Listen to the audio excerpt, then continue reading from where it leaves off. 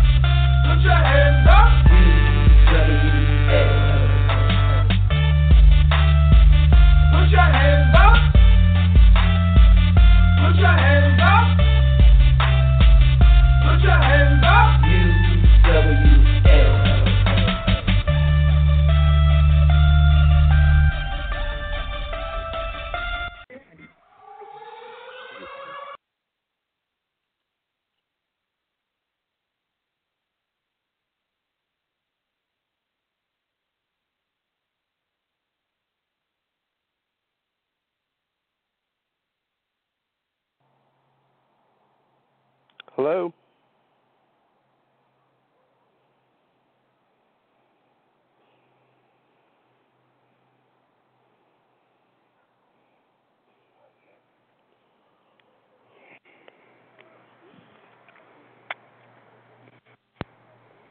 It seems like a little bit of technical difficulty here. Hello? You there, Steve? Hey, I'm here. How are you, man? All right, I'm doing pretty good. Yourself? I'm doing wonderful. Sitting outside right now. It's beautiful. Enjoying a nice little IPA. Having a great Easter. That's always a good thing. Once again, we have Rich Steve on the air with us this week. Rich Steve, for those fans that are not don't know who you are, why don't you give them a little bit about who you are? All right, man. Well, I first started wrestling back in 2006 in the Philadelphia area. I was trained by Gemini and by Onslaught at ACPW, mainly worked out of Philadelphia. But I took a couple years off. Now I've been back for about a year now working West Virginia, Delaware, North Carolina, Virginia, Florida, all around, man. Just trying to get back into it. I'm the leader of the coalition, and I am one half of Impact Society. Nice. So, now you said you got your start in Philadelphia. Now, everyone knows Philadelphia can definitely be a tough crowd. How was it like coming up in that scene? You know, I think that it was good for me. It really was. I remember when I was starting out, there was guys like Trent Acid and Johnny Cashmere, the Backseat Boys. They were in the locker room. New Jack in the locker room. People like that who, you know, I grew up watching and seeing the way that they interacted with the crowds and the way that the crowds either loved or hated them. And that was what I wanted, man. Like, I wanted that heat to be coming my way. So as soon as I finally got, an opportunity to have that trial by fire to see where either they're going to let you know that you suck or they're going to let you know that you're pretty good at this thing, it really was good for me as a young wrestler starting out. Nice, nice. Now, you said you was in the locker room with New Jack. How was that? Were you ever afraid of getting on his bad side?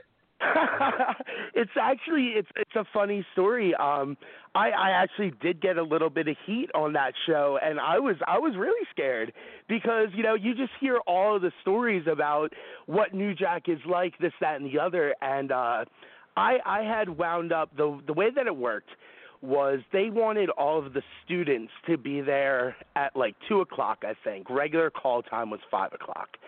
And so I showed up probably around 2:30, and there was heat right away.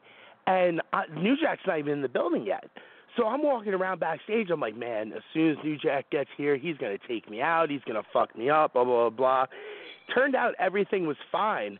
But just that fear of knowing, like, this is New Jack's reputation and you're on his bad side already, it scared the shit out of me the first time, man. I'll tell you what. I actually got a funny New Jack story. New Jack ran a promotion in Ohio for a little while in Cincinnati, and I was actually on the first show, and I had a match with Eddie Insane. We were like second match on, we may have been first match on, and towards intermission, New Jack came up to me. He was supposed to work Madman Pondo in the main event, and New Jack just wasn't feeling like doing all that work. So he comes up to me in the locker room and he says, hey, I'm going to put you in the match with me and Pondo. And I just kind of looked at him like, he's like, is that okay? I'm like, and I didn't know what to say. I'm lost. Like, I don't do hardcore. I don't like hardcore. It's just not my style. Right. And he's like, just say yes. And I'm like, I'd rather not. And it's one thing to tell the promoter himself, no, I don't want to do that. It's a whole nother thing when that promoter is New Jack. So I just say I don't want to do that. It's not what I do, And he found some other mark to take the spot.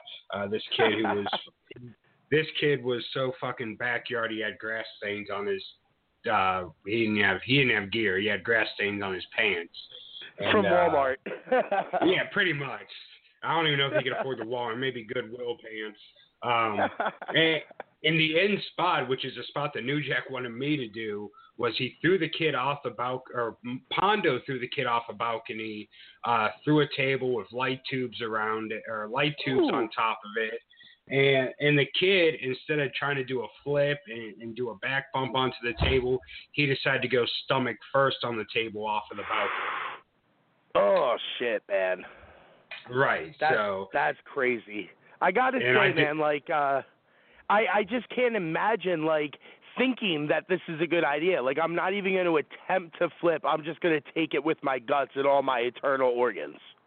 Right, yeah, that's it. Let me get my face as close to the fucking shattering glass as I can. That's intelligent. And I guess New Jack actually worked the kid again about a week or 2 weeks later in West Virginia, and he tore the kid a new one because he completely messed up the entire match. Surprise. Not good, man. I got to say, though, I believe he was in the promotion in ACPW for like 3 or 4 shows, and he really was a class act. I have nothing but good things to say about New Jack. He was nothing but respectful to me the entire time that I dealt with him. And, I was green as goose shit at the time. And the fact that he was still willing to help me the way that he did, I got nothing but love for the guy. Oh, yeah, and I've always said that New Jack and Jerome are two different people, and sometimes the line gets very blurred because I think that's the way he likes it. But deep down, he's not a horrible guy that a lot of people make him out to be. I think he does a lot of stuff for publicity that I don't agree with. Right. But at the end of the day, it's what makes him money. So he does what he knows, and that's all he knows really is how to get that publicity, and it works for him. Yeah, it definitely does, man. It definitely does. So that was kind of interesting working for him. It only lasted about 3 shows though, because whoever he's taking the building from decided that they was going to move him out and use the leverage his promotion got to start running his own shows. So. Okay. Why you would want to make an enemy out of New Jack, I don't know, but apparently that guy thought it was a good idea. Yeah, not the smartest call, man. But no, honestly, like coming up in the Philadelphia scene, it really was. It taught me everything that I know now. Like the way that I cut my promos, the way that I talk to the crowd, all of that. If I don't think I was coming up in Philadelphia, I don't think I would be as good as I am at it. Right, and that's one thing. A lot of people, don't get the importance of getting a promo down. I think a promo is one of the most important things in this business, and I think your promo skills can make or break you or anyone. Yeah. What are your feelings on that? I think, especially for someone like me, because when I'm growing up, I'm looking at guys like Dusty Rhodes. I'm looking at guys like Yokozuna, the bigger guys, because I'm 6 foot, 310 pounds myself. I'm not going to be pulling a Young Bucks match. I look at a guy like, like Kevin Owens or Samoa Joe, like the bigger guys who are able to do all that stuff, and I envy them. But I know for me that that's not where my bread is buttered. The way that I'm going to get over, the way that I'm going to make this crowd care about me is my promo ability. So from day one, I was always working on my promos. I was always asking for advice on how I can cut better promos. And, to me, it shows today. When I go to a new promotion, I can tell the promoter, like, look, if you want to make sure that I'm going to get over or get your guy over, just give me a mic in 3 minutes. So when I'm talking to a new guy who's coming up, I can't stress enough how important it is not only to have the look, not only to have the ability, but to be able to cut that promo, to be able to sit there for 3 minutes and just talk and get somebody else over or get yourself over. Right. And I actually found, promos to kind of be a hindrance for me in my career. I broke my leg, and they wanted to keep me kind of in the eyes, so they put me on the role as the half owner of the company, and they just liked my promos so much that when I did heal up, I kind of was pigeonholed in that role. And I found since then I'm getting more work as a manager and things like that outside of wrestling, which my body loves, but at the same time I'm kind of like, I kind of miss being in there. But, my promo skills is just to the point where they figured my mouth can get someone else over a lot better than my wrestling can get myself over. So right. When I first started, I was a manager because I was 16 when I began my training. So in Pennsylvania, you're not allowed to be wrestling when you're 16. So their way around that was, for the next 18 months, you're going to work your ass off in the gym. You're going to work your ass off in the school. But when we're ready to introduce you to the crowd, we'll make you a manager. So that was what I started with, and that was all I was able to do at first was just use my promo ability to get over my partner at the time, Corpse. And that just carried on. So when I finally came back, last July, I took about 4 years off. I came back in July. I was completely out of ring shape, and I needed to get the rust off. I needed to get back in the gym. So me and Crazy Shay, who is the promoter of OTCW, we were trying to think, what can we do to introduce me to the crowd in the meantime?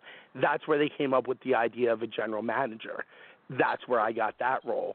So now, I'm in the locker room now and I'm wrestling, and I have guys coming up to me and they're like, "Man, I didn't even know you worked. I just thought you were a manager because of how well you do it."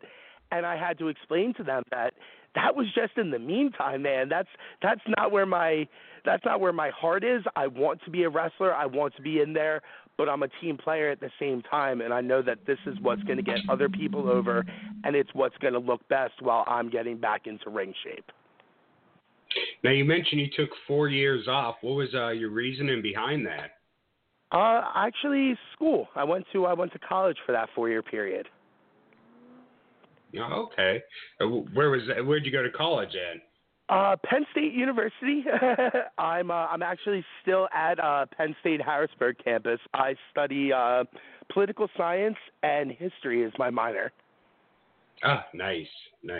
Yeah. Oh, So, I, as much as I love wrestling, I'm one of those people who say, you have to have that fallback. oh And yeah. so I was not going to be one of those guys who, no offense to anybody who is, but, working at the supermarket while I'm working on the weekends and trying to scrape by. If it doesn't work for me, I know that I have my education to fall back on, and I stress that to any guy starting out. Make sure that you have that, because you never know when you're going to tweak a knee, when you're going to get a concussion, whatever, and it's all going to be over for you. Yeah, definitely you can never, you never know when the ends. It could be any little thing. Like, I broke my leg in a freak accident on a simple move. Yeah. It's just anything could happen anytime. I mean, look at Daniel Bryan. I mean, Right. he can't do what he loves now because of just freak accidents. Right. I mean, look at Shibata from the other day. I'm hearing that isn't a work now. I'm hearing that his career might be done, and that was off of something as simple as a headbutt. So it's that easy, man. How quick this can just end. So I have to stress, if you want to do that, if you want to be a wrestler, that's great. I think it's a great thing to pursue. It's great for your body. It's great for your minds. But you have to be smart about it, and you have to realize how many wrestlers there are and how quickly this all can end for you. Oh yeah, in a blink of an eye, nothing's ever promised in this business, and that's a sad reality. Anyone trying to get started in this business, I think they're going to make a lot of money in this business. I actually had to get on a guy on Facebook. He's in training at Dan Severin's school right now, and he posted on his Facebook page about people asking him why he's getting in the business. And he said because the money's good and I'll be able to take care of my family. I just I had to read it like 20 different times before I could even comment on it, because I'm like, there's no way you can be this delusional this early on.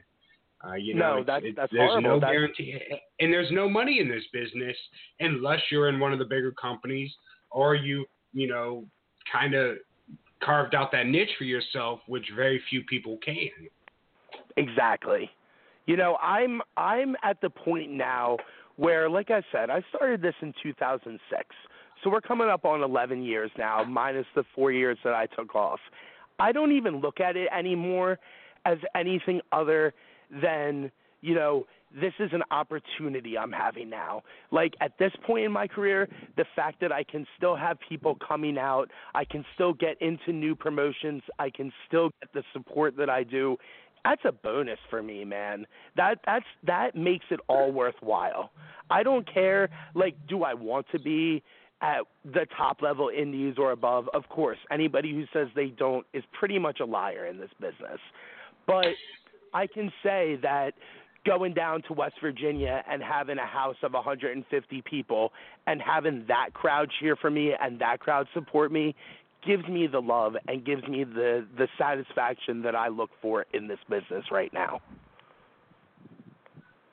And I agree. Like, I run my own promotion, and a lot of the reasons I started my own promotion was just because I kind of got tired of seeing it done the wrong way so many places, or so many places were it's just a horrible atmosphere in the locker room, so on and so on. And it's like, I want to have a place where people can enjoy going, where, you don't have the drama in the locker room. You don't have the egos in the locker room, Exactly. And I've kind of found, with running my own place, I'm kind of just like, I don't want to go to these, I'm not really taking these bookings like I used to, just for the fact that, it's too much. And, and I know, I'm 30 years old. I've been doing it since I was 15.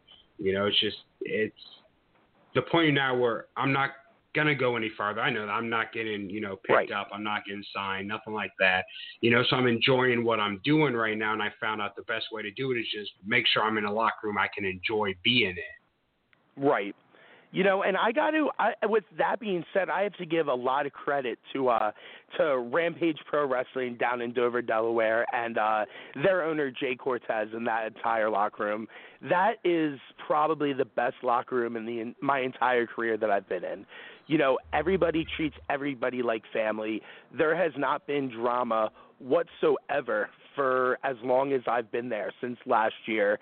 And I love watching that, man. I love watching the guys that support each other, the guys who stand there and watch the monitor to give feedback when a guy comes back through the curtain. That it's not just everybody so self-consumed and worried about their match, that they're willing to give the advice to the new guy as he comes through the curtain and actually just sit there and watch it so they can critique instead of saying, oh, yeah, brother, that was good. That was good. Actually saying, hey, that, that crossbody you could have gotten up a little higher. When you were throwing that back elbow, really laying into it. That kind of stuff is invaluable for a young guy coming up, and especially for a guy like me who's getting back into it. So I got to give all the credit to RPW. That is a great locker room.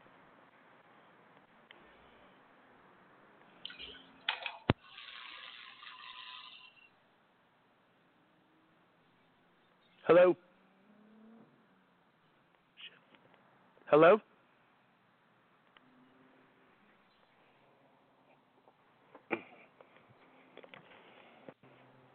Hello?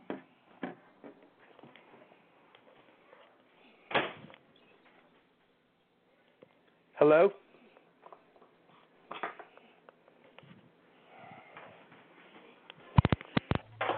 Hello? Can you hear me? Yeah, I can hear you. I don't know what happened.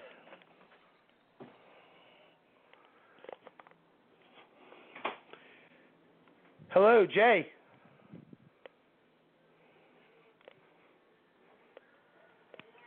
Hello? Lose you again? Hello? Can you hear me? No.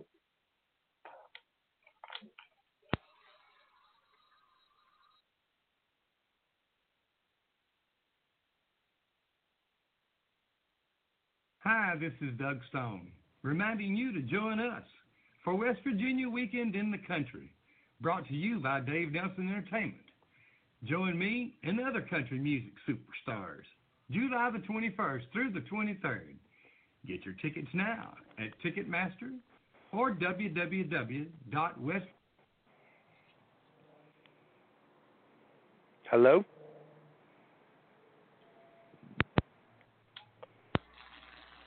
Hello? Hear me? Yeah, I can hear you now. I don't know what happened, brother. I'm not sure what's going on.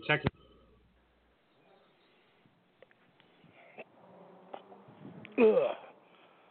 Can you hear me? Can you hear me? There we go. Okay. I keep getting There, a now I message can hear you. I keep getting a message popping up that says technical support is closed for Easter, so I don't know what's going on today with this thing, but no worries, man. It's all good. We'll trudge through it. Nothing like technical difficulties on a good day.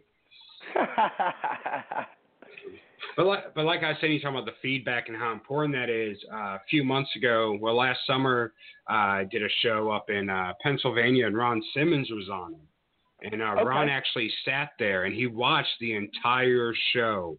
And every time someone came back to the locker room, he'd stop and be like, hey, man, I like this. Work on this, do this, I mean, and it was just great to see someone of his status and his, credibility in the business caring that much and giving back that much that he actually wanted to sit there. He wasn't getting paid to sit there and give guys advice and give guys all that, but he chose to do that.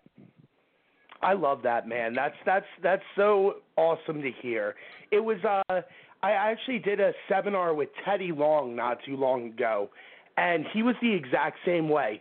He said if anybody wants me to watch their match, just let me know, and I'll make sure to do it.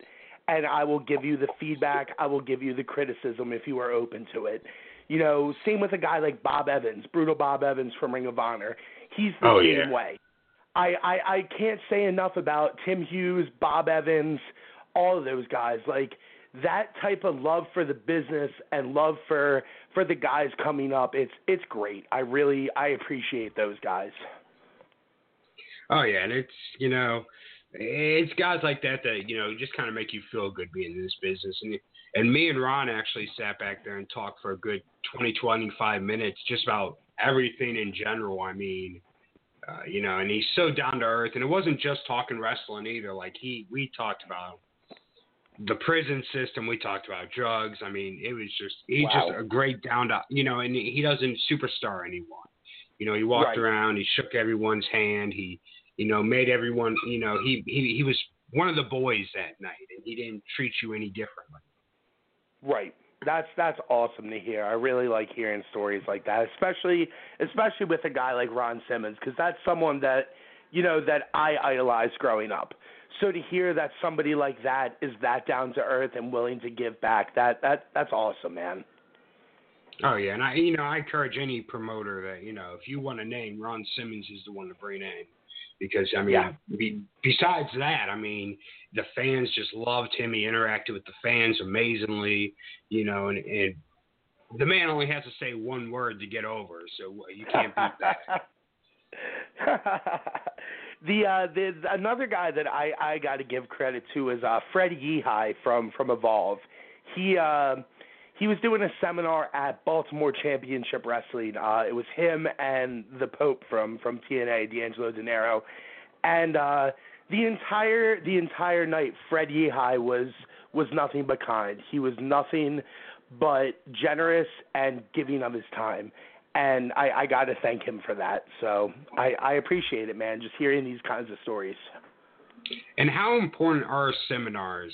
How important is it for the guys who go to these seminars, even if you're not booked on whatever show's happening, that night? How important is it to, drive to these seminars, take the time out, pay the money? How important is it to someone's career? I can't stress it enough. I really cannot stress it enough. If when you're reaching out and you're trying to branch out to a new promotion, let's say, and you hear that they have a seminar coming up, you can send in your press kit, you can send in your videos and all that, but going to the actual seminar when you're not booked, not only does that show the guys on the roster like what you can do and that you care, it shows the promoters themselves that, hey, this guy isn't even booked, but he's willing to show up early, help set up the ring, pay and do the seminar, and that goes a long way. It's not only just that, but what you can learn from these guys is invaluable. I was never big into sending out press kits and sending out resumes. I was always a word-of-mouth type of guy. But after one seminar with Bob Evans, I learned so much that my bookings have just gone through the roof because of it. Because he taught me what I needed to do, how I needed to talk to people, how I needed to present myself. Those are the types of things that I wouldn't have known unless I spent those 2 hours hanging with Bob. So I can't stress enough, if you have a chance to go to a seminar, no matter who it is, but especially if it's one of the Hang with Bob seminars, you've got to go out and do that, man. It will do nothing but help your career in the long run. I agree. And there's actually, I'm trying to find the information here. I promised to plug it, but there's a big thing coming up in New York that's going to have pretty much all the top. Vampiro's going to be there from Lucha Underground. The guy from Shikara, his name's slipping my mind at the moment. And Carlos Colon, he's going to be there. Okay. And they're going to be evaluating talent, and it's pretty much a competition. But the top two people are actually going to get tryouts with Lucha Underground and WWC down in Puerto Rico. So it's definitely awesome. Something worth checking out. For anyone that is really serious about this business and really wants to make an impact in this business.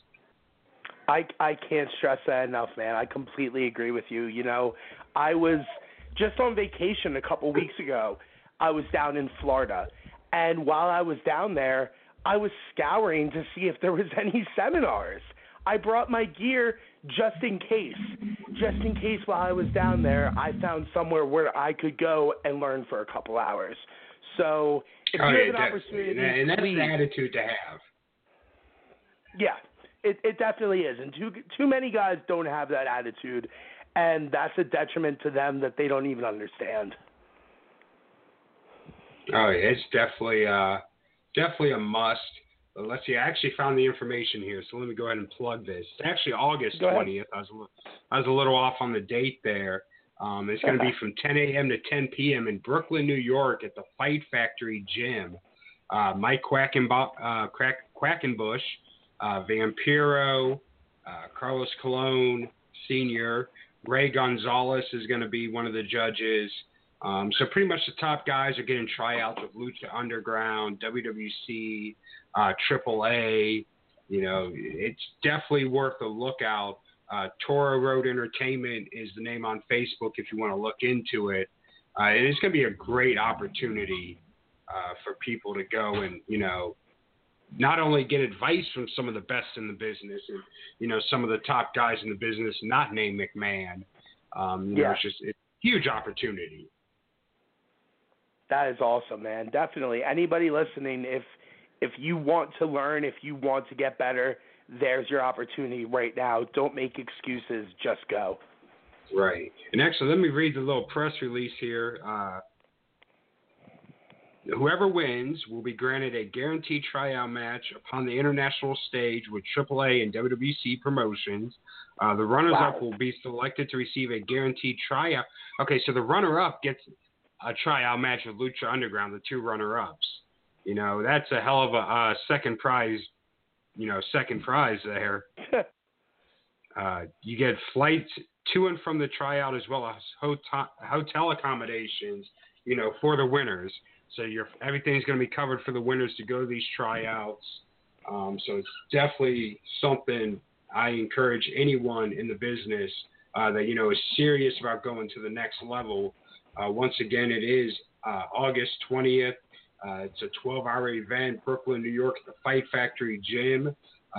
ToroRoadEnt.com, ToroRoadEnt.com is the website for all the information on that. Very cool. That's very cool. And it's awesome to see, you know, people like Vampiro, people like, you know, Carlos Colon, Mike Quackenbush, they don't have to do stuff like this. You know, Lucha Underground is a mainstream promotion. I mean, they're on international TV. You know, people know about them. They don't have to give people this chance because I'm sure they get emails daily from top guys that want to go there. I mean, you know, it's cool to see promotions give back as well.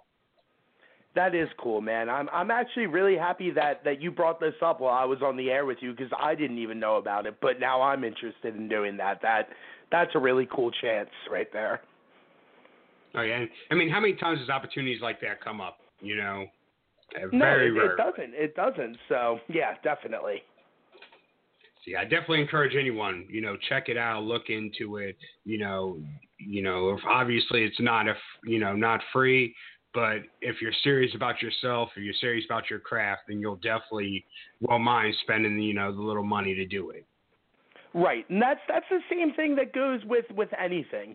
If you're not willing to invest in yourself, how can you want the people to invest in you? If you're not willing to invest in good gear, if you're not willing to invest in the seminars, how do you want the fans out there to take you seriously and then to buy your merch and want to bring you back to the promotion? Exactly. And it's a business, man. Oh, yeah. A lot of people won't even invest in merchandise. I don't get that. I mean, you know, in this business, you got to make money every way you can. T-shirts, buttons, hats, whatever. You know, you got to invest in yourself to make money in this business. You know, I see guys like a big one for this is Riot City's Most Wanted. They have, I love that. They have masks that they design and paint by themselves before every show. You know, last weekend I was down in West Virginia at AWA, Appalachian Wrestling Alliance, and there was probably like 20, 30 kids there, and every single one of them had a Riot City mask. That's the type of merchandising that you need to do. You know, you can have your single one-color T-shirt, but if you're thinking outside the box, you know, Kindred Kamari selling the Vampire Fangs, Riot City selling the masks, Brian Hardy, one of my trainers, selling guitar picks and stuff like that. those little things, Andrew D'Ambrosio, Drew Bronson, they have the little mustaches on sticks that they make for the Mustache Club. Those types of gimmicks are what the people want. But people don't think outside of the box anymore, and they wonder why their one black T-shirt with white writing isn't selling well. Oh, yeah, and fans want to take home some type of souvenir. Fans want to take home, something, to remember the shows by. Right. So I can't say that enough, man. Like, you have to have variety with your merchandise, and you have to have merchandise. Don't be one of those guys who are wondering why their things aren't selling. Oh, yeah, that's good. And, I mean, the guys you mentioned, Riot City, Kendrick, all them guys I've been on shows with, I mean, and they have so much stuff there just for the fans, stuff, and not just T-shirts, because, some people can't afford T-shirts, A lot of these people come to these indie shows, the $10, $12 ticket price is a lot of money to them, especially when you got a family of 4, or whatever, that's pricey for some people, so just little things, wristbands, stuff like that, isn't expensive to the fans is great merchandise. Yeah, sorry about that. Yeah, it definitely is, man. Those types of things, they intrigue me. And I know if it's intriguing me, it's definitely intriguing the 7-year-old that's sitting at ringside. So I have to give those guys credit, man. It's awesome to see people like that and to see their merch game on point like that. It's awesome. Oh, yeah. I mean, it's something that is lacking a lot. I don't understand when I go to a show why not every single guy in that locker room doesn't have some kind of merchandise for sale. Right. Even if just 8x10s. I mean, they're cheap. Something cheap to make, and you can make a profit off of. Something even as simple as that, guys won't take the time out to do. Right. And then they wonder why they're not making the same kind of money as the other guys are. And that's the reason why right there. You're not engaging the fans the same way that these guys are. If you're not even going to be able to stand out there at intermission to interact with the fans, how do you expect them to have those kinds of relationships and that kind of support for you? All right. I mean, if you don't market yourself, who's going to market you? If you don't believe in yourself, who's going to believe in you? Exactly. Couldn't agree more, my friend. Could not agree more. Everyone in this business should believe that they're Hulk Hogan. You should believe that you're that over, because if you don't, how are you going to convince anyone else? Exactly. You should be your own biggest fan, and if you're not, then what's it going to matter to the rest of them? Hey, and as running a promotion, when I start talking prices with guys, and they give me their, what they would like, which a lot of guys definitely feel they're more valuable than they are. I would have my price. What make the fans this and that's no problem. But if you I'm I should have that much, and I really want it's too.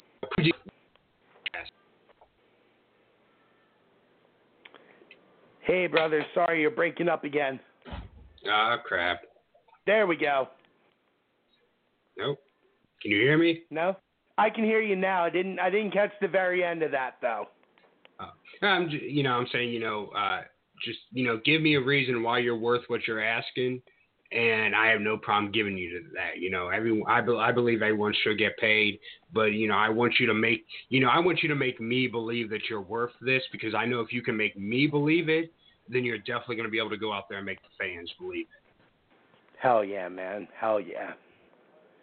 So that's my whole thought process on, the thing. A lot of people think, Yeah. Especially, and I think, like we were talking about earlier with promos, I think people that can cut good promos are more valuable than anything else.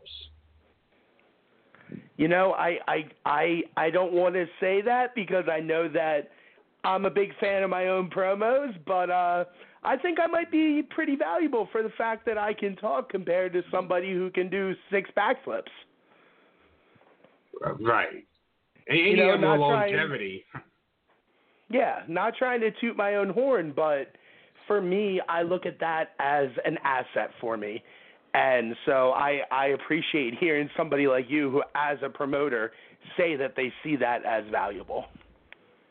Oh, yeah, and definitely. And I think it's just because, the way, I am in the business where, like I said, my promos have always been my strong suit, that I see that value a little more than some promoters, that haven't had that experience of, a promo can make or break a person.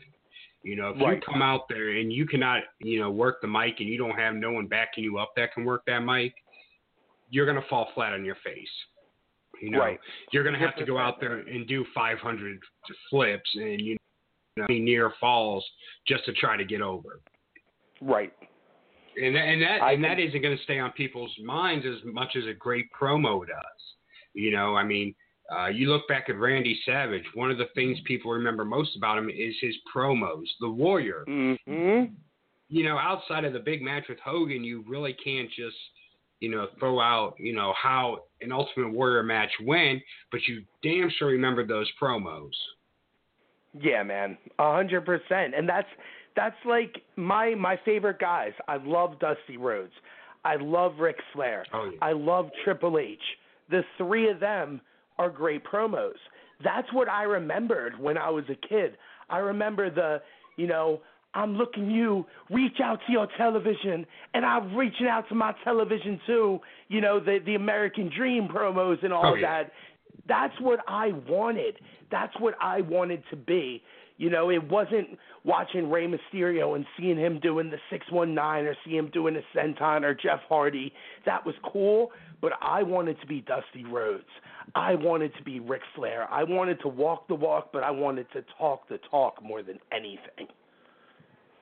Oh yeah, I mean, one of the best one of the best, comments I ever I see that as we have more in these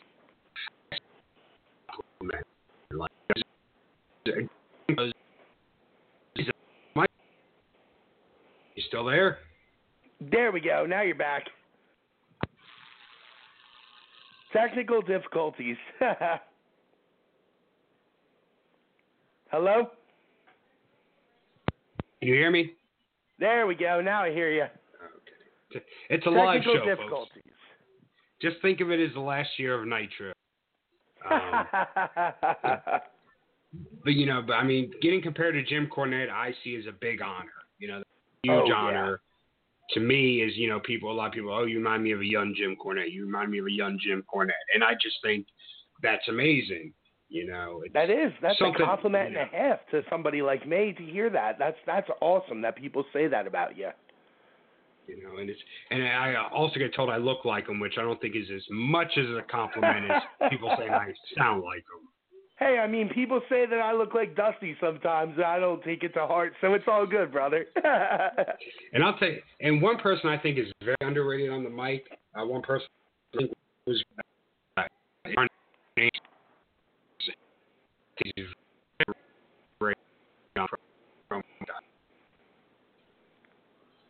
Nope. Was who? Are you there? Arn Anderson. Was who? Oh, Arn Anderson. Yeah, man. Underrated. Very underrated. Oh, yeah. I was always a big Tully guy. Tully Blanchard on the microphone I love too. Oh, yeah. And Tully, he's a prick in person, but, I mean, just what he did in the ring and what he could do on the mic. And even the Horsemen as a whole was just, I mean, they were perfect in every single way. They were. They really were, man. Like that's the group that I idolized, honestly. You know, I wanted to have, like, for the Coalition, my group now, I want us to be the new Horsemen. That's what I want. That's the goal. That's the dream. But we'll see. You know, that's big shoes to fill. Oh yeah. I mean, they've tried to remake them a few times and it hasn't worked. I mean, and you know what? I actually, you know, speaking of the Horsemen, the one person I think was underrated as a Horseman was Steve McMichaels. I mean, he may not have been he may not have been the best in the ring, but I mean, he had the Horseman mentality. I mean, he had, you know, he could work the mic decently, and he just had that, you know, I'm one of the elite attitude that you needed as a Horseman. Exactly. Same with Benoit, dude. Oh yeah.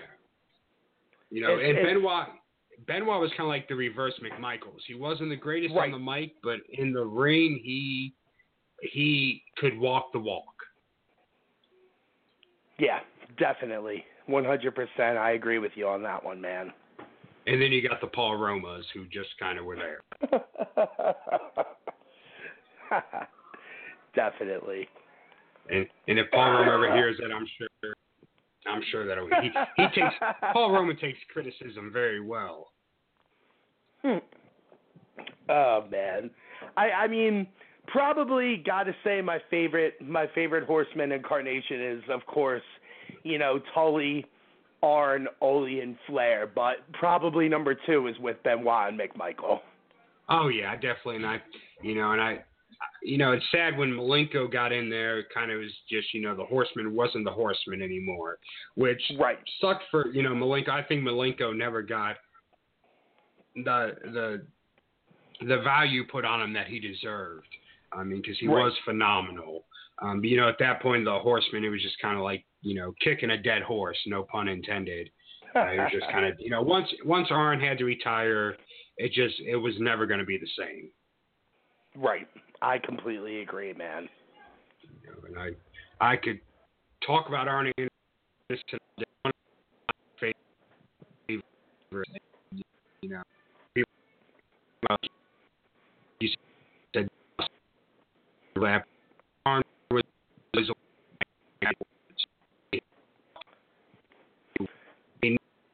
you know, Jake Roberts and that's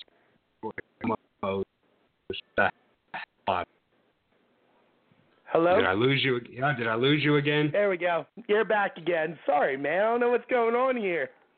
I think it's Easter and the servers and not having support up on the servers today. I think it's just messing everything up. Well, I apologize to all the fans listening. I hope that you can forgive us for this one. It's a live episode.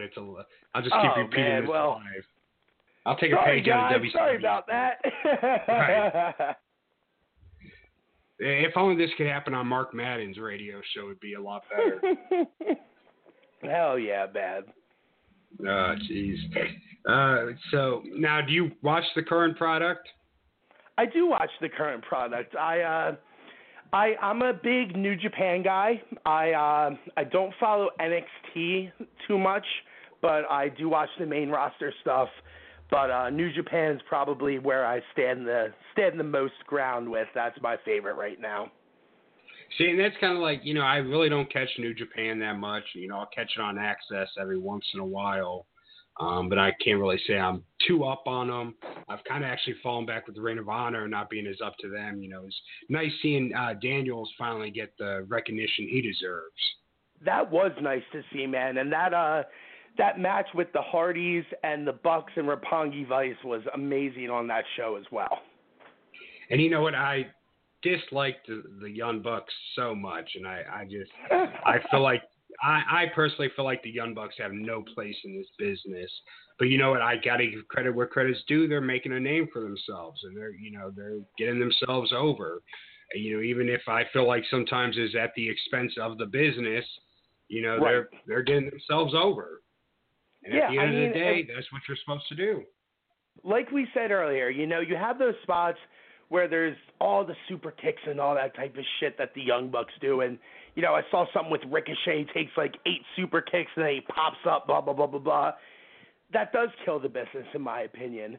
But like you said, I got to give credit where it's due. And there are definitely times that I find myself enjoying the Young Bucks. And that was one of those times. That match with the Hardys or Roppongi Vice, I thought it was wonderful, man. Oh yeah, I mean, and Young Bucks surprise me sometimes. Sometimes, I feel, I feel guilty because I like something they do, but it is what it is. Every even a broken clock's right twice a day. But definitely seeing Daniels win, that was awesome. He was one of those guys. I was actually talking about this with somebody earlier today. We were talking about early Ring of Honor, and just watching him and his progression from when it was him and, Daniel Bryan, Bryan Danielson, whatever, from there in 2000, whatever, to now, it's phenomenal to see that he finally pulled that off. Now, speaking of Daniel Bryan, when his contract's up with WWE, do you see him, wrestling again on the Indies? I think he will. I really do think he will. Just listening to some of the things that he said in interviews, some of the things he said on Talking Smack, I wouldn't be surprised if he came back. And I mean, if that's what he wants to do, I can't say that I don't support it. But you got to be careful with those brain injuries, man. I've had 5. Oh yeah, and I mean, especially now he has a kid on the way, and it's just kind of right. like. You kind of got to have priorities. I mean, if he wants, I think he has a job, for life with WWE. Yeah, I mean, definitely. But I mean, if the passion's there. Yeah, it's a toss-up for me.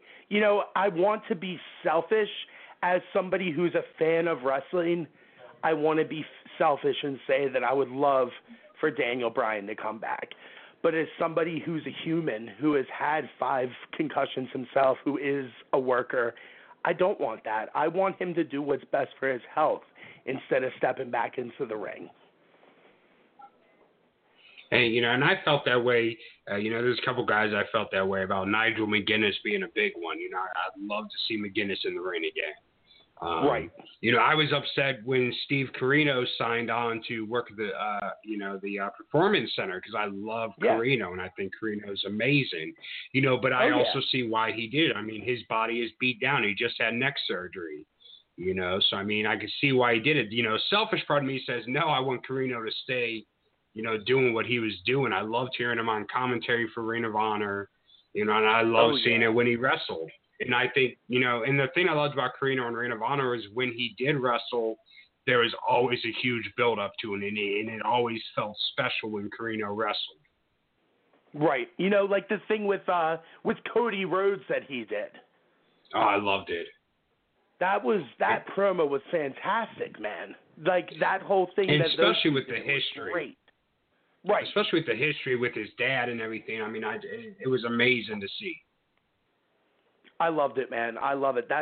There's an example right there of how a promo can take a guy just to that much greater by something as simple as that.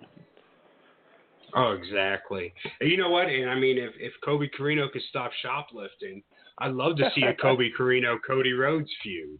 I mean, I think that'd be amazing. Man. I mean, their dads had a nice feud in ECW, and the nice thing about Steve and Dusty's feud was it was built off of promos. When they did wrestle, it was amazing because of the promos that led up to it. Yeah, I completely agree with you, man. So it is sad. It is sad to see that now he's just doing the Performance Center stuff, but. You know what? If that's what he has to do for his body and for his, to keep his career and keep him giving back to the business, I'd be selfish if I said I didn't want him to do that. Exactly. I mean, it's a double-edged sword all the way around. Now, another hot topic coming out of WWE right now, and, ribs are a huge thing in this business. I mean, if you've never had a rib pulled on you're not really in the business. What do you think about this JBL situation where now all of a sudden everyone's coming out of the woodworks to, they castrate JBL? I've heard the JBL stories forever.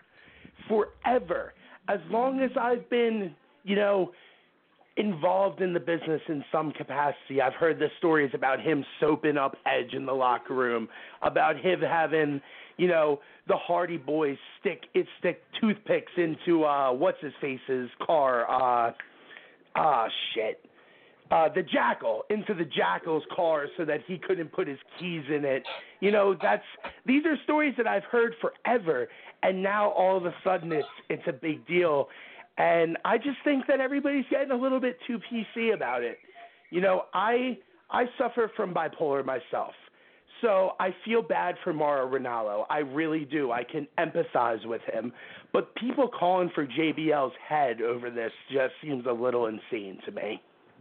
Right. And I mean, my whole thing with, Mauro, he has a mental disorder, bipolar. Right. And it's not necessarily anything JBL, did in the locker room. I mean, even saying something in character on commentary or anything like that, I mean, that someone with, that chemical imbalance, it could bother him on a much personal level than it should, or it could be taken much more personal than it should. Right. Exactly. Yeah. So I don't know. I think that people are going above and beyond, but when you have something like the Be a Star campaign, I guess what can you really expect except for people to backlash a little bit? Right. And my thought on JBL is he's one of the last old school guys in the locker room. He's one of the last guys that came up through the territories, this, that, and the other, where, the stuff that's seen as bullying these days was just, it was making guys prove that they deserved to be there back in the day. God forbid people like, Mr. Fuji or Kurt Hennig were around these days. Oh, Jesus Christ, they'd be considered fucking Hitler to these, a lot of these fucking PC mongers these days. I heard a really good Mr. Fuji rib story. There was one of the production guys, and they were going on tour in Japan. And this is back in like the early 90s, mid 90s. And the entire flight over, the guy was worried, and they're like, you gotta look out for Fuji. Fuji will mess with you. Fuji will rib you, blah, blah, blah, blah. So the entire trip, this guy's worried as shit about what Mr. Fuji's going to do with him. Well, they finally fly back. They're going through customs, and Fuji go up to the guy, and he goes, Fuji best rib, no rib at all, and starts laughing and walks away from the dude. Nice. Just made him sweat the entire time. Oh, he'd be a huge bully these days for that. I love it, man. And I'll tell you one person that's really pissed me off in this whole JBL situation is Justin Roberts. Oh, I mean, he's acting like he's all concerned, but he found this as a way to come out and try to sell more books. Exactly, man. It's the same thing with. I can't stand that. It's the same thing with him when he was trying to make a big deal after he was said and done with the Connor's Cure stuff. Oh yeah. And coming out and saying how he was the one who really put everything together, and they wouldn't give me the attention I deserved, and blah blah blah blah blah. It's nothing but trying to sell books, man, and that's a shame. It really is a shame. He reminds me of a fucking high school girl that just didn't get the, she was runner up at the prom, and now she's mad and wants to talk bad about everyone. Yeah, exactly. I completely feel you. The prom queen's a slut since I didn't win. And that's what it reminds me of. And Justin Roberts, I heard he wasn't that liked in when he was up there anyways. He just had this smugness about him, and now I can see kind of that's starting to come through. The more that he looks for these fucking little ways to try to, it's about selling a book to him. The Connor's Cure thing, no matter who got credit for it or, how it came into play, the important thing should have been that this kid got to live his dream, for, the little time he had left, he got to, meet, exactly, man. that's what's important. But he's whining, oh, I didn't get no recognition for that. You don't need a fucking pat on the back. You should feel good. The fact, if what you're saying is true, feel good about the fact that you got this together. Right. You brought helped a smile this kid to live that his dream. kid's face.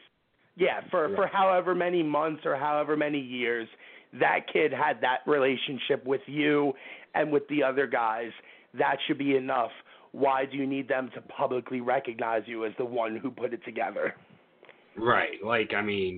It's just ridiculous. It's, congrats, you got to live your dream. Be fucking happy. If not, go fucking sit in a locked car of Ryback and cry some more. And Ryback's another one that just gets me like, I feel like everyone should get paid the most, or, the same. That's fucking stupid. If you think for any reason you should make the same amount of money as John Cena, then you are delusional. Very delusional. Not that many people, a Ryback main event isn't going to sell out WrestleMania. No, definitely not, man. And it's actually a conversation I saw, where people were talking about, guys that left, WWE and had a lot of success on the indie scene, like Cody Rhodes, Sami Callihan. There were people that were able to reinvent themselves. Ryback goes on the indie scene and does the same shit he was doing in WWE. Obviously, it's not working for you. You're not doing anything to make yourself noticeable except for whining. Right, and that's a shame, man. That definitely is a shame. And have you seen Del Rio's latest his Periscope rants that he's been going off on? Oh my God. Every time he leaves WWE, all of a sudden he hates them, But give it a year or two, if they call him, he'll be right back there with them. Yeah, exactly. That's just. I feel bad for Paige. I do too. That poor young girl. She's still young, and the shit she's had to go through. I'm sure she gets heat because of her relationship with Del Rio, obviously. Right. She's showing up on indie shows with them and doing all this extra shit. And, then the sex tape release. The poor girl it's a lot for anyone of any age, especially being that young, to handle. Right. I just hope that there's a good ending to it all. I really do. Oh, I do too. Because I think she's only going to be happy if she gets released. I think that's what she really wants. Right. But I don't see WWE releasing her anytime soon, especially with them putting all this into the movie The Rock's producing. They're going to keep her around at least until that comes out and for a little while after, obviously. Yeah. It'd be stupid not to. Yeah, it definitely would be. But watching his Periscope rants, calling Triple H this, that, and the other, and just all that shit, and it's like, dude, your girl or your soon-to-be wife or whatever you want to call her, she's still employed there. Like, you are doing nothing but hurting her cause right now. He don't care. No, of course not. He's proved himself time and time again just to be a selfish prick. Look how many shows he's no-showed, and he's no-showed benefit shows, and the guy doesn't care about anyone but himself, and it's so obvious. Amazing talent, don't get me wrong, but definitely. It seems like a prick. His stuff that he did in Lucha Underground, and the way that he came back with the Alberto El Patron before he came back to WWE, he was tearing it up, man. Oh yeah. So I don't want to take anything away from him as a performer. I don't mean anything that way, but just the things that go on recently, it's hard to watch for me, man. All right, he's a horrible human being in my opinion. But that's one person I think didn't take advantage of the sex tape getting released like he should have is Brad Maddox. That's the first time Brad Maddox has been talked about in years, and what does he do? He shuts down all his social media. Look, dude, you're not employed by WWE. I doubt they're going to bring you back. Take full fucking advantage of that. Exactly, man. Bischoff said it. Controversy does create cash, and I think Brad Maddox, if he kind of dropped off the face of the mat, if he would have stayed up there, he would have been getting a lot of bookings just based off of the notoriety from those tapes. Just that alone. I don't know. Man. Even Kofi joked about it, and he's on the main roster, so no one really took it that serious. Oh man, it's a shame. Like I hate that happened to her, but come on, man, you gotta play it off the way that the New Day did. You can't just ignore the whole thing. Right. I mean, you can't make a big deal about it. I mean, if you ignore it, the fans are just going to want to talk about it more. But when you put it in their face like the New Day did, the fans just let it go. And that's how it's always been in this business. When you fuck up, you got to acknowledge it or the fans will eat you alive. Right. Exactly. I don't know at all. That's it kind of like when the Matt Edge Lita thing happened. WWE tried to sweep it under the rug and ignore it. The fans weren't having it. Once they acknowledged it and brought Matt back, then fans are kind of like, okay, it's no big deal now. And on to the next look at the star that turned Edge into, that storyline alone. Oh yeah, that saved his career. It really did. I mean, I'm not going to lie, that was probably the most interested in Edge that I ever was when I was a kid, was watching the Rated R Superstar. Anything before that, it was just like, oh, okay, that's Edge. But after that, he had some bite to him. It saved his career as far as I'm concerned. Without a doubt. And I mean, it even gave Matt Hardy a few extra minutes of fame, until he came, because Matt Hardy's always been one of those on and off again guys. People kind of were into him for a little bit, and then he just kind of fall to the wayside, But I mean, and he did a hell of a job with this broken gimmick to really reinvent himself and make himself arguably one of the biggest stars in wrestling. Brother, I'll tell you, that pop at WrestleMania was insane. Oh yeah. It was insane. That was the pop of the night. I was there, and that was the pop of the night by far. Oh yeah, and I mean, and it was one of the few surprises that actually happen in this business anymore. Yeah, exactly. The fact that they just came straight from the bus, straight from their barbecue, went from there to the bus to the ring. That's the way it should be, man. That was awesome. Okay. You don't get surprises like that anymore in this business, which sucks. I mean, because of the internet, you can't really keep anything a secret anymore. No, you can't at all. And I think the Hardys did a good job because they downplayed the whole thing. I mean, in interviews they talked about, they were in talks with WWE, there's, nothing's worked out, and fans believed it. They actually worked the fans, which is hard to do these days. It is, man. If you can pull that off, that's that proof of what they can do. Again, through their promos and stuff like that, just talking got that kind of reaction. Oh, yeah. And you know what? And now they got WWE's lawyers on their side in this whole Impact ordeal. So, I'm interested to see the broken characters come to WWE. Yeah, I was going to say, do you think that they'll bring it in, or do you think that it's pretty much squashed? From listening to them on After Raw and stuff like that, it seemed like they pretty much kind of squashed the whole gimmick. Do you think it'll come back once the Impact stuff's settled? I think it'll come back. I think, WWE, now WWE has their lawyers involved, and they're kind of saying, hey, you called Jeff Hardy the charismatic enigma, which was copyrighted by us.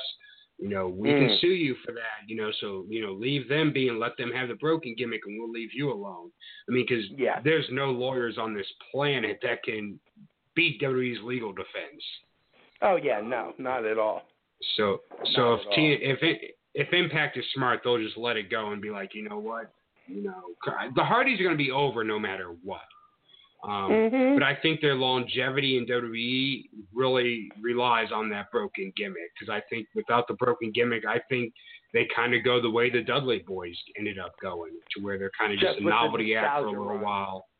Yeah. Right. Yeah, but I think if they can do the broken gimmick there, then I really think they have longevity. Yeah, I completely agree, because it's not the same old shit. It's something completely different and something that the fans can really sink their teeth into. It's something that off the wall almost like Lucha Underground, with some of the off-the-wall things they do, without it being corny the way that WWE seems to fall sometimes. Exactly. So, I mean, it'll be interesting to see where things go, especially with them, because, I mean, right now, I think the novelty ran out the night after Mania. Right. I feel like the surprise was there, but at the night after Mania, where do they go from there? They kind of, it sucks that they kind of pigeonhole themselves to where they need the broken gimmick. Right. Speaking of Raw after Mania, I got to give Roman Reigns credit for that promo that he did to open the show. That was absolutely perfect. The way that he just stood there for that long and just let them start with the "fuck you, Roman" chants and all that. That was the way that they should have, done it for a while, and they could have capitalized on it. So it was a bummer to see the way that they followed it up last week. Oh yeah, and I mean, it's about time they recognize the heat he's getting and play off of it. I mean, he got Braun Strowman over as the biggest babyface, on Raw this past week. Exactly. And you're gonna see him limp out next week. He'll be 100% fine. He'll be back with a couple cracked ribs. Sucker and succotash, show me some love. But it's not going to work. It's not going to work. No, not at all. You can't have somebody end the career of The Undertaker and then want them to be your top face again the next week. It doesn't work that way. Right. I mean, and from the reports, Roman, he's obviously not a bad guy. And, there's reports that he actually sat alone and cried in the locker room after ending The Undertaker, giving The Undertaker his last match. But the fans are just seeing, the character, and the fans want the character to be a heel. He needs to be a heel. Right. They should have learned their lesson with Austin. They did the right thing with Austin. Fans cheered him and they let him go that route. They let the fans decide, and Austin became one of the biggest stars ever. And they need to do that with Reigns. They need to just let Reigns go full-blown heel because, by the time he does turn face again, it'll be huge. Exactly. And he's not a bad worker. He really isn't. So no. It's a shame that they won't do it the way that the fans see it and the way that it should be done, in my opinion, by turning him and letting him be that monster for a while. Now, were you at WrestleMania? I was. I went to NXT, I went to the Hall of Fame, and I went to Mania. Nice. So how was it? I mean, when John Cena, the whole thing with him, asking Nikki to marry him, whatever. How did that go over live? Honestly, that was my I'm going to go to the bathroom, I'm going to get something to eat, I'm going to get something to drink moment. It was one of the loudest boos of the night, besides probably Roman Reigns, was just when he did get on that knee and he proposed and listened to everybody chanting, no, no, no, no. It was something else, man. It was definitely crazy. That's wow. I mean, they tried to have their Savage Elizabeth moment there, and I just don't think it worked out for them. But no, not at all. Lorene Hibata, you can fucking see from any seat in that arena. Jesus Christ, that was a huge rock. That thing was insane. I couldn't even believe how big it was. I showed that to my girlfriend when I got home. I took a picture and I was just like, look at the fucking size of this thing, man. Now, that may be the dumbest thing ever. You showed it to your girlfriend. Now you know what she's going to expect. That's a good point. Now I have something that I'm going to have to live up to. Yeah, why would you do that? Now when you do, no matter what ring you get her, it's going to be like, that isn't the size of Nikki Bella's. I'll say to her, listen, you don't like wrestling, so I knew you wouldn't want something that big. I had to get you something your own. Yeah, good luck with that one. Sorry about that, man. I got bronchitis right now. Still trying to recover from it. But I got big weekend coming up next weekend. compared to all the other problems on the show tonight, I think you coughing isn't a big one. I'm trying to get better in and before out Saturday. So you got some shows coming up then?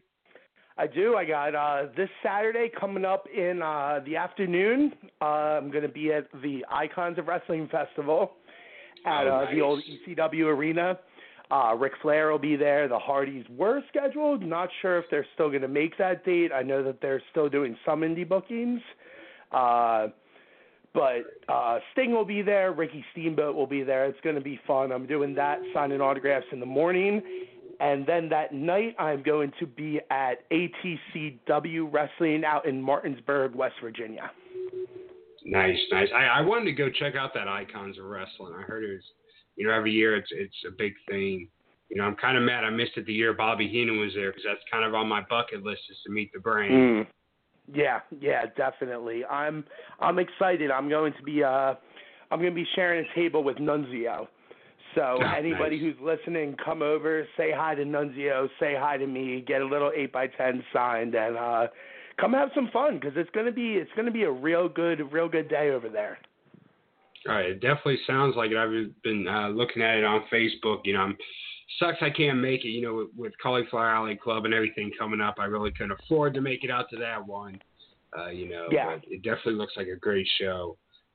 Cauliflower Alley Club, it's, that's another thing I encourage anyone in the business, even if it's just one time in your lifetime, it's worth making it out to that in Las Vegas every year. I mean, it's, a lot of guys get recognition they deserve, and it's just a good time to, where the boys can be around the other, legends, people that made this all possible for us.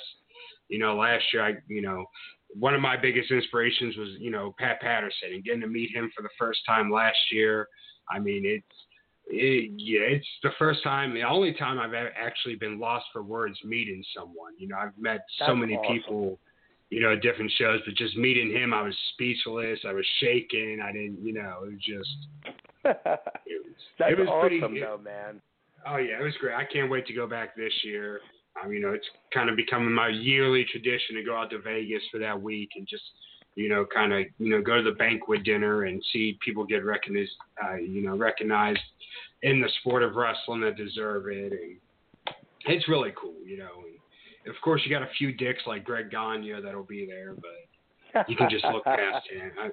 I'll tell you what, that guy, it was my first time meeting him was at the Cauliflower Alley Club, and he was just such a prick. It was ridiculous. I mean, your dad was a big star in this business, not you. Mm-hmm. That's how I feel. Some guys just, Paul Orndorff, he was a little, so sometimes it's best not to meet your heroes, but, sometimes it does work out.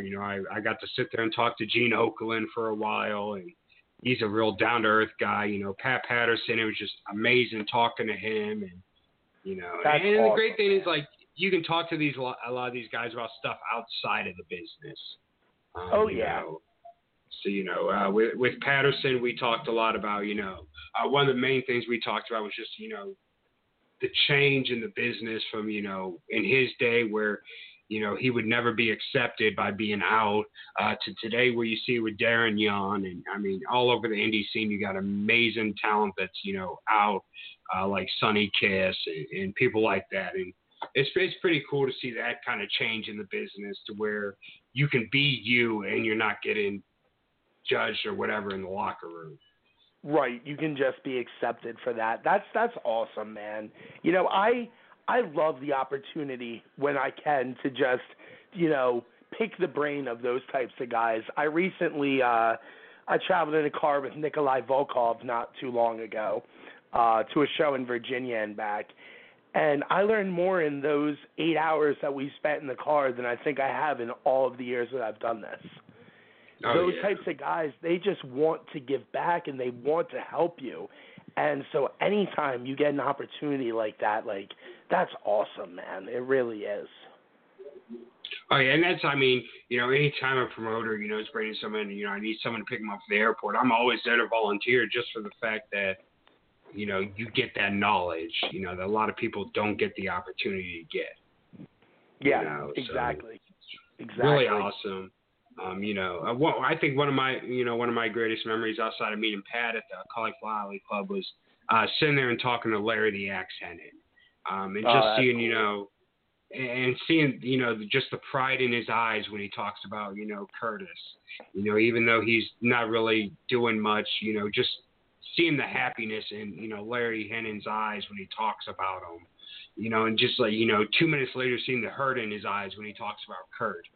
I mean, it was just, it was a unique experience, to say the least, because, I mean, he's got the, pride for his grandson, but then he's still, hurt over losing his son.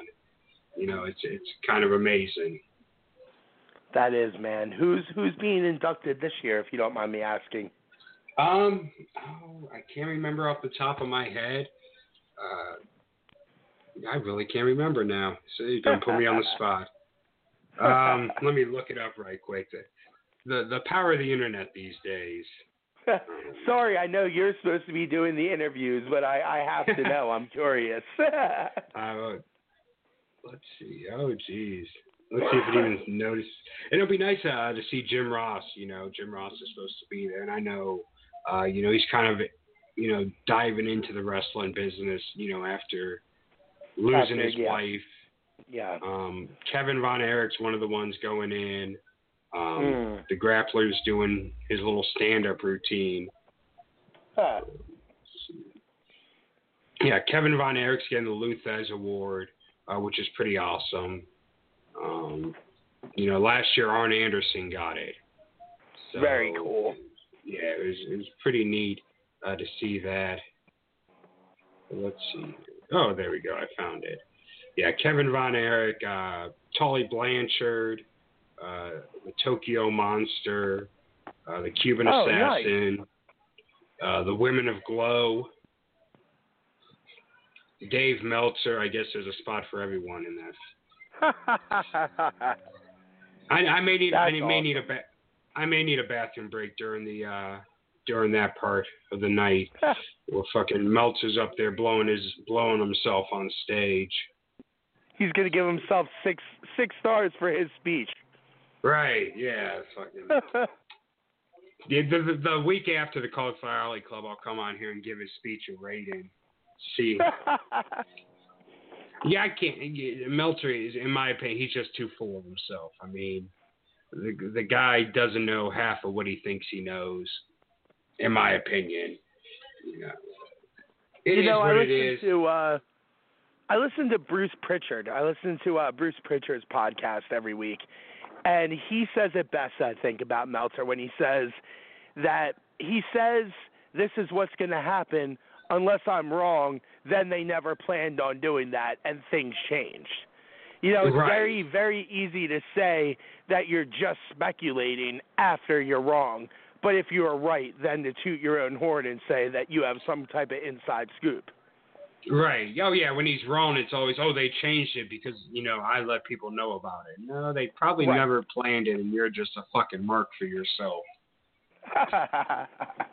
So, yeah, he's the fucking Perez Hilton of wrestling.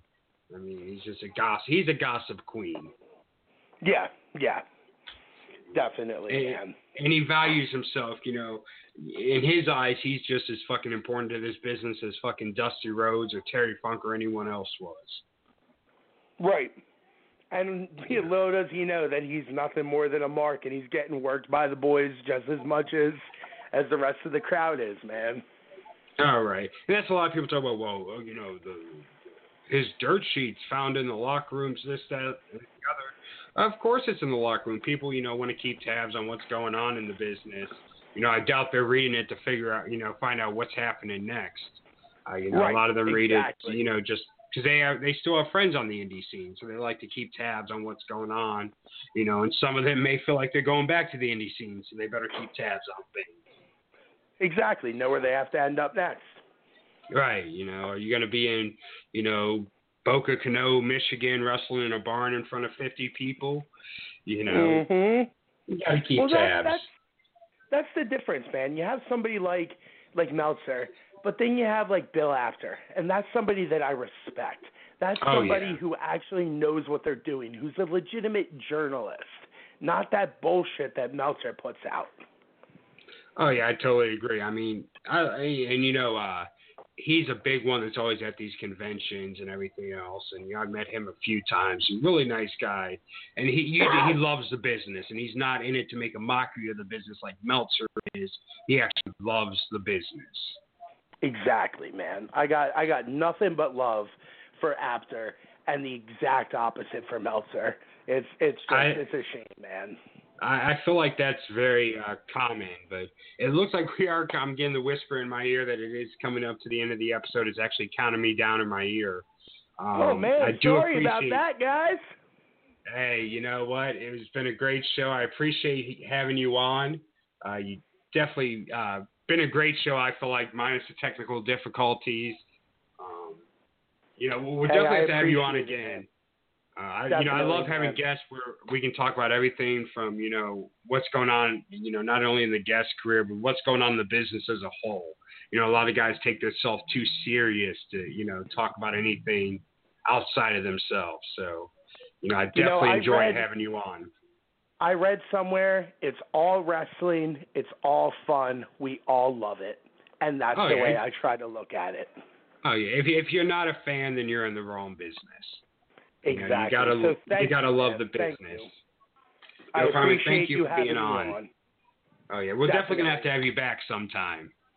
Yeah, definitely. So I just want to plug one more time, ATCW this Saturday the 26th in Martinsburg, West Virginia, Icons of Wrestling Festival. Come over, say what's up, say you listen to the podcast, listen to the show, and I'll give you a little 8x10 and some love. Hey, what else can you ask for in this business? Hell yeah, man. So thank you again. The fans are the reason we're here. Hell yeah, man. I hope you have a wonderful rest of your Easter. Thank you to everybody listening, and I really appreciate it, man. Nothing else I can say. No problem. Thank you for coming on. Fans will be back live next Sunday at 8 p.m. Eastern. Till then, enjoy the rest of your night, and come on back to the shooting range.